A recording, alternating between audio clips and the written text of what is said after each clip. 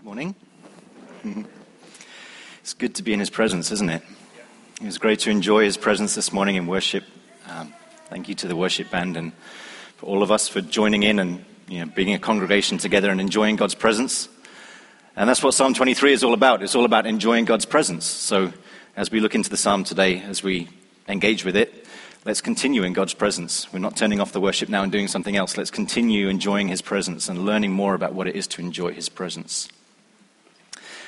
Catherine did a good job a couple of weeks ago just introducing the Psalms to us and talking about the way that God is an emotional God. God is even more emotional than we are, more purely emotional than we are, and wants to engage with us on an emotional level. And that's why he put so much poetry in the Bible, because it speaks to us on an emotional level.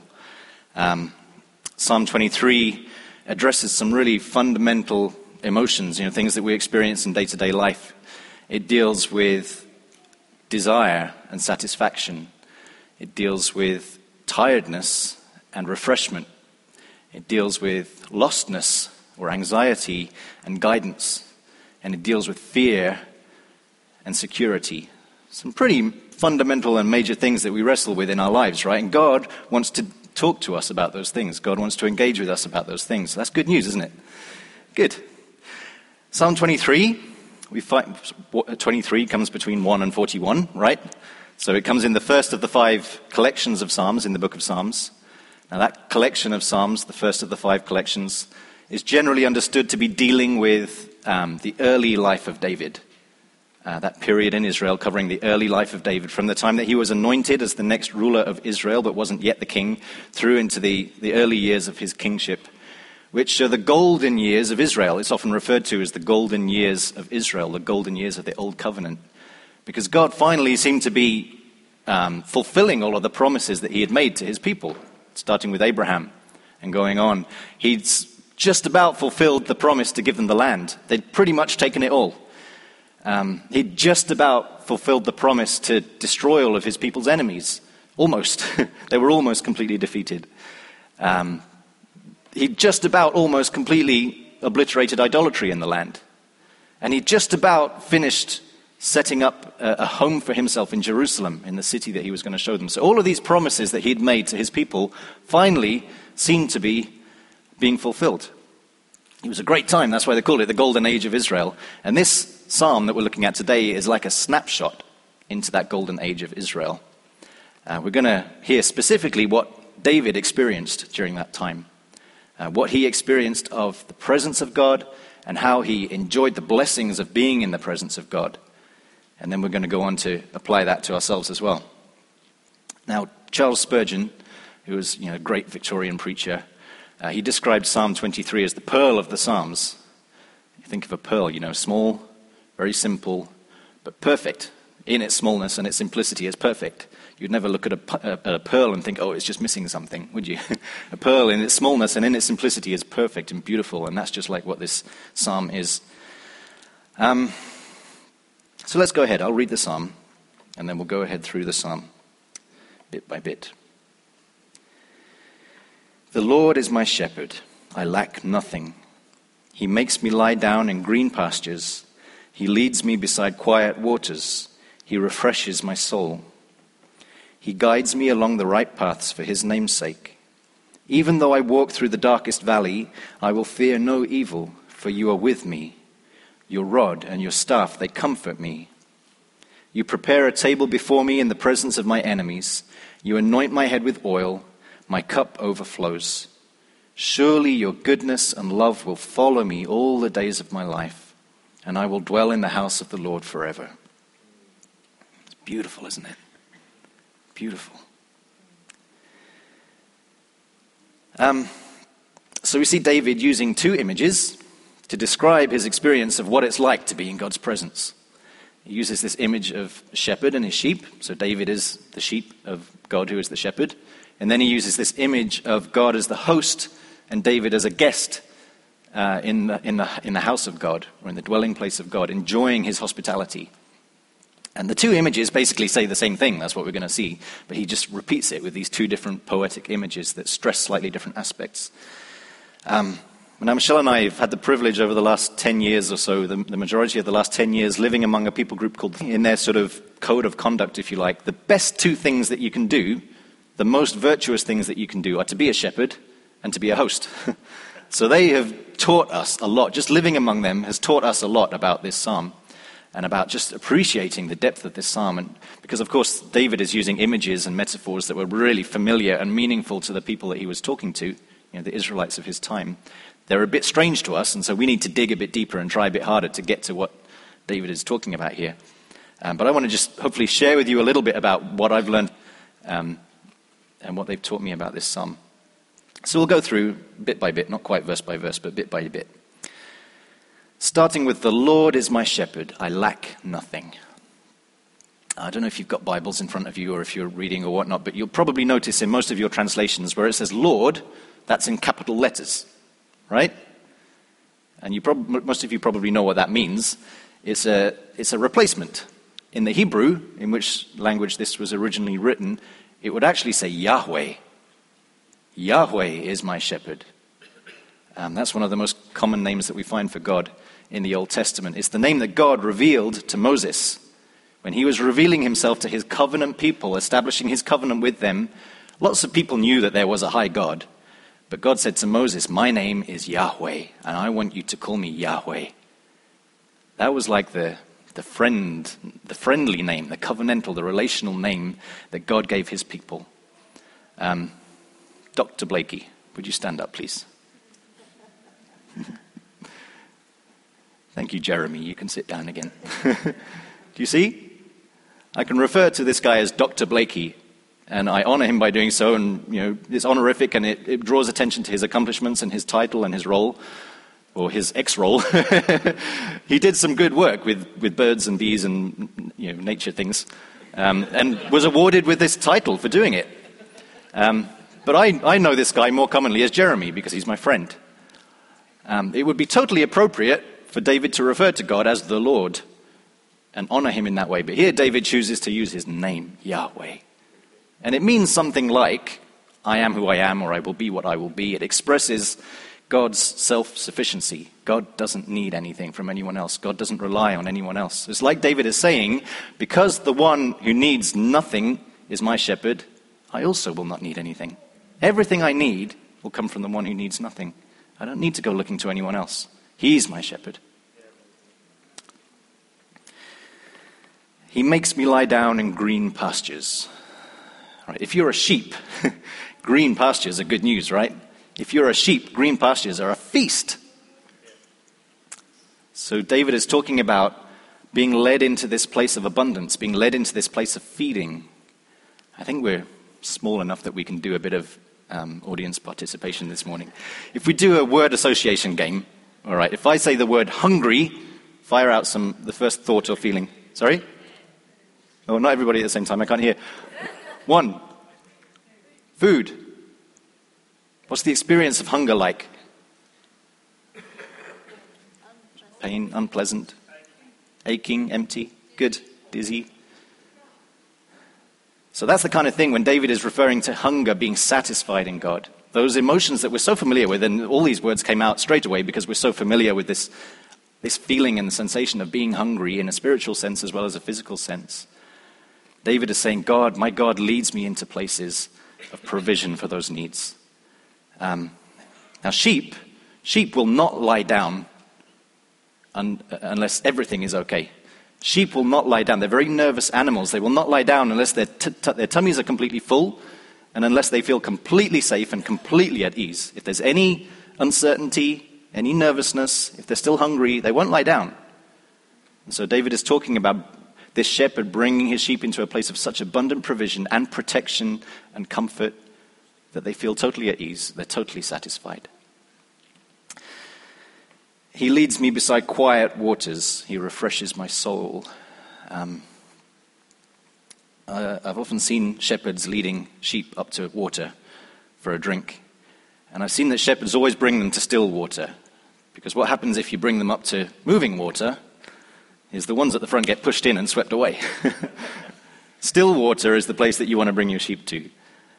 And of course, it's just an image of refreshment. Let's do the word association game again. Thirst. Water. Dry. parched, tired, weary. You know what thirst feels like, right? We don't have to describe it to each other. David is saying, my shepherd leads me into places of refreshment. He says that in the next little saying there, doesn't he? He refreshes my soul.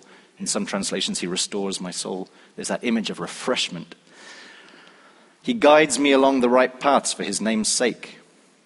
One more time. Lost. Frightened. Wondering. Uncertain. Anxious. But the shepherd guides his sheep. That's David's experience. He's describing his real day-to-day experience with God.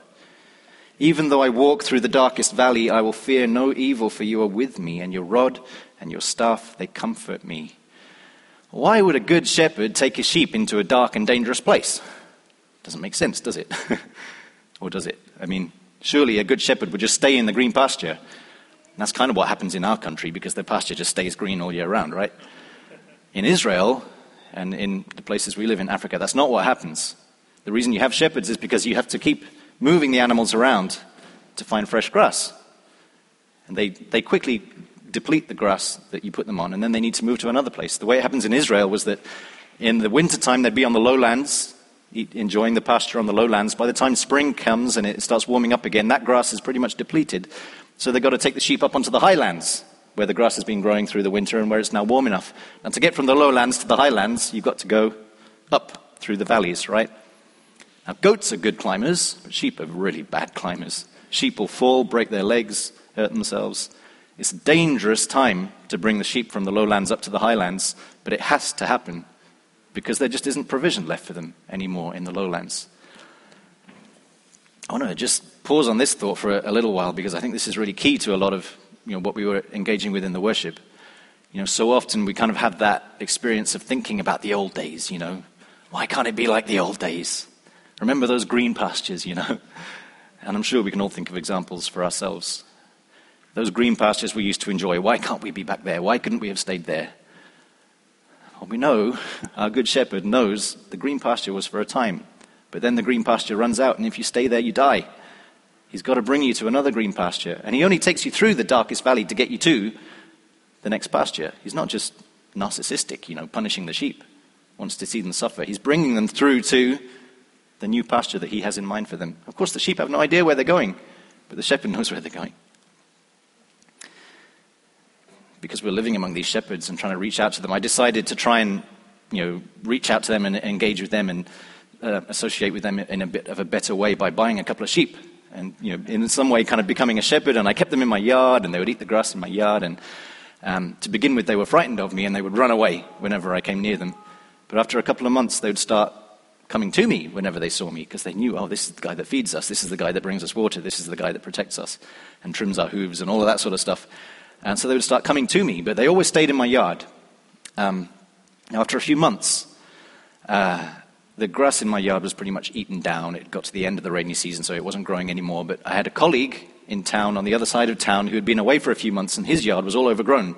So I decided, right, I'll take my sheep over to his house and just leave them in there for a few days in his yard and lock them in, and I'll come every day and give them water and grain and look after them that way. So I tied leashes around their necks and got ready to, thinking I was going to have to drag them across town, which is what you often see people doing with sheep there. As soon as I opened the gate and came out, I found the leashes were slack because these sheep were stuck to me like glue. And I was tripping over them. I had to kind of be quite forceful, barge my way past them and push them aside so that I could walk. But they were sticking to me like glue because they were in unfamiliar surroundings. There were cars going by and people that they didn't recognize. And they were just sticking to me like glue until we got to our destination. And I'll never forget, as we were walking along, there's people on each side of the street stopping and staring and calling their friends to come and look and pointing, look. These are, okay, shepherding is the best thing you can do among the feet. Look at the white guy. He's a shepherd. We've never seen a white shepherd before. I mean, how could they tell that I was a shepherd? Because they saw the sheep, right? They saw what the sheep were doing. And my standing in the community skyrocketed that day because this white guy is a shepherd. We've never seen this before. You prepare a table before me in the presence of my enemies. You anoint my head with oil. My cup overflows. So here we have the second image, basically saying the same thing, okay? God preparing a table before us, before David, in the presence of his enemies. I need some enemies. Can you four on the front row stand up, please? Okay, you're my enemies. You can stay over there, not too close. And I'll be David. Right, I've been doing some self-defense training, right? And one of the most important lessons you learn is when you've got multiple attackers, stay on your feet. Because if you go down to the ground, you're pretty much finished. You must stay on your feet at all costs. But when David says, the Lord prepares a table before me in the presence of my enemies, where's the table? It's down here. And he says, okay, sit down and enjoy this feast in the presence of these enemies who are menacing and shaking their fists at me. Okay, you can sit down, thank you. But you see, the next little bit is key to that because it says, he anoints my head with oil. Now you know that, well perhaps you don't know, but in this culture, in the time of David, when a person was an honored guest in someone else's home, the host would mark that person out as the honored guest by anointing their head with oil. That's a way of saying to everybody else, this is my special guest. And so God, in anointing David's head with oil in the presence of his enemies, is like saying, this is my special guest. You mess with him and you mess with me. He's under my protection. He's under my roof. Okay, so there's that image of protection at the same time as provision, just like we saw with the sheep. And again, just this image of the cup flowing over. What an image of refreshment. There's no limit to the amount of water that he wants to drink or wine that he wants to drink. There's full refreshment, abundant refreshment. And so David's conclusion at the end of all this, surely your goodness and love will follow me all the days of my life, and I will dwell in the house of the Lord forever. The house of Yahweh forever, I should say.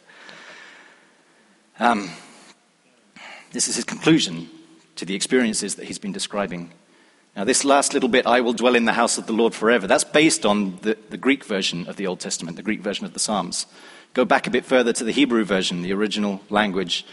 And it doesn't sound quite so much like a final destination. It doesn't sound quite so much like David is saying, one day I'm going to get to heaven and stay there. In the Hebrew, actually, he's referring to an ongoing thing. He's actually saying, surely I will regularly come into the presence of God for long periods of time.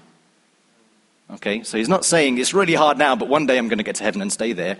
He's saying, surely I've experienced such faithfulness and such regularity and such commitment in God's blessings to me as I'm with him, surely I will always be welcome in his presence. Surely this is never going to end. It's like, I'm experiencing this now and it's going to go on forever. Here's David's certainty there. Okay. Now, we need to do another little bit of a mental exercise. Imagine yourself as an Israelite at the time of David, hearing this psalm being sung by the Levites in the temple. Hearing this description of David's experience of God and the covenant relationship that he has with God. Was this the normal experience of God's people? Was this the normal experience of the Israelites?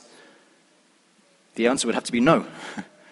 This was not the experience of your average Israelite, your Josiah Blogs or whatever he was called. The average Israelite did not experience this direct connection with God, this direct leading from God.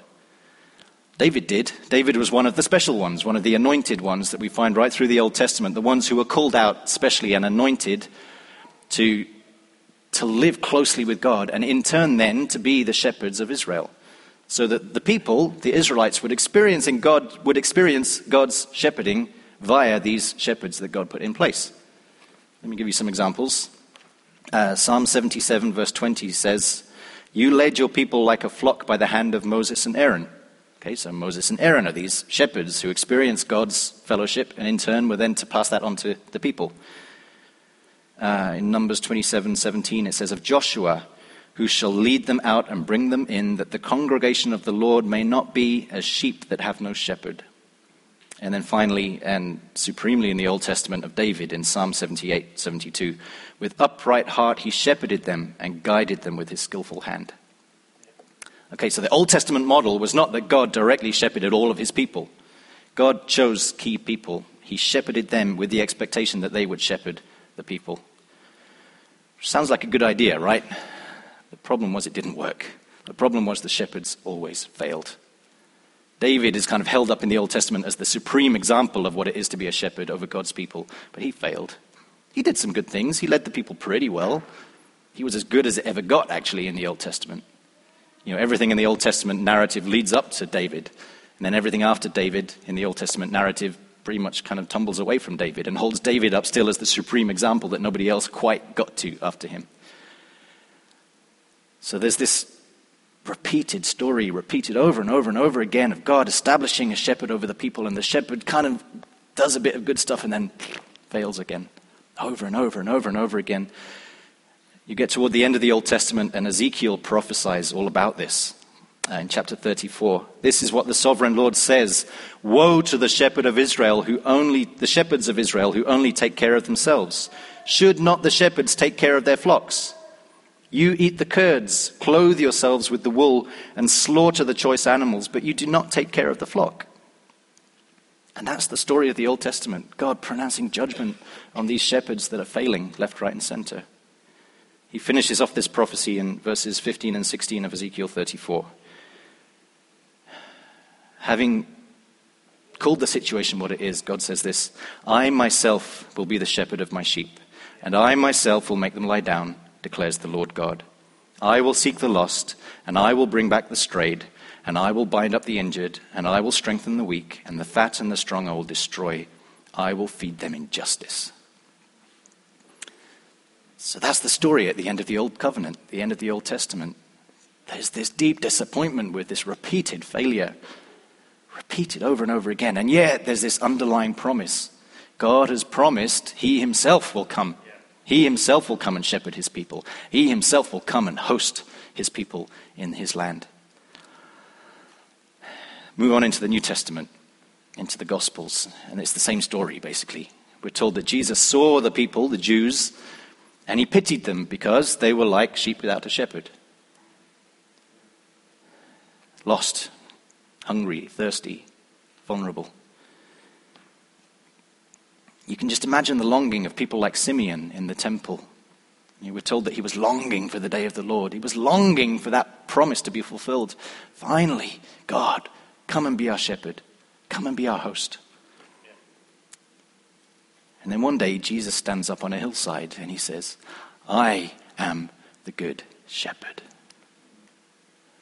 I know my sheep, and my sheep know my voice, and I lay down my life for my sheep."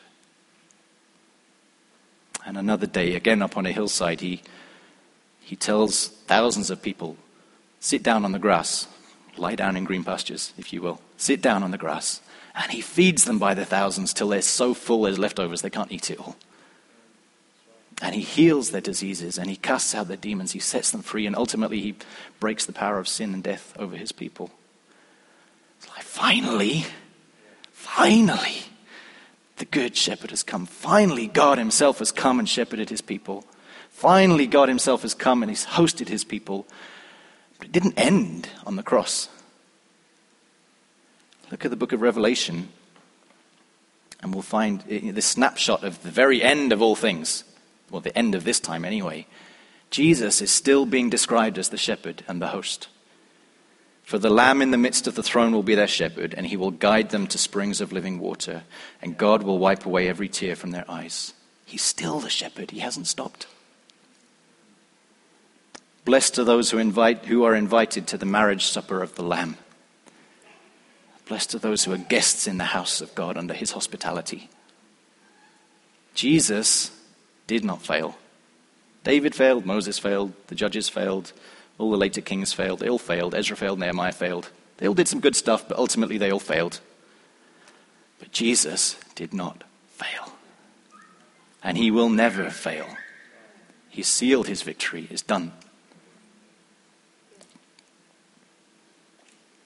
And so he's the good shepherd who can lead us into God's presence, where we can enjoy the covenantal blessings of being in his presence.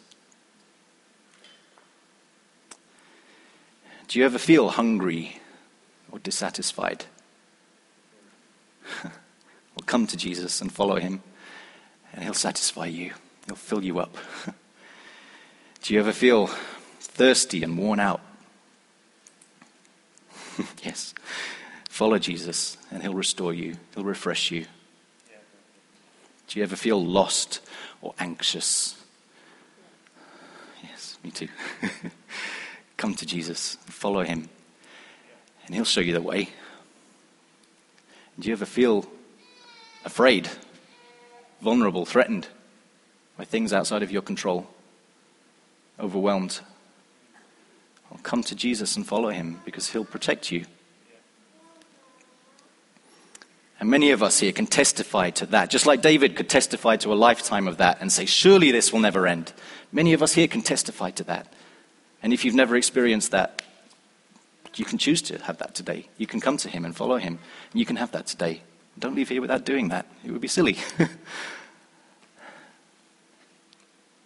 But we have such a certainty in our shepherd, such a certainty in our host, that we can say with David, surely we will always live in the house of God. Surely we can always come into his presence. Okay, we're just going to finish off. There's a little song, sort of sung version of Psalm 23 I'd like us just to listen to.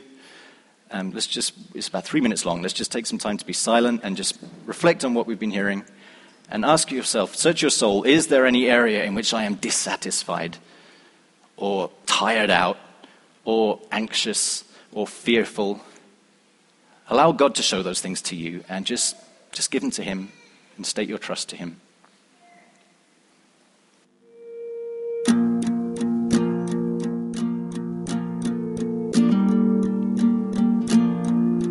Don't need a thing. My good shepherd brings me all. You are all I need.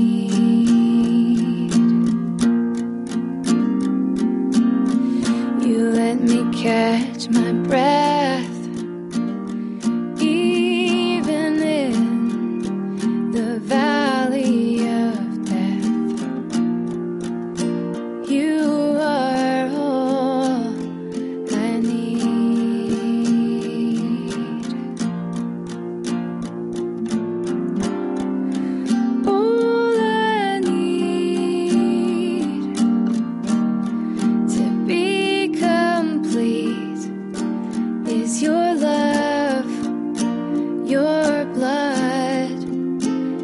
Covers me.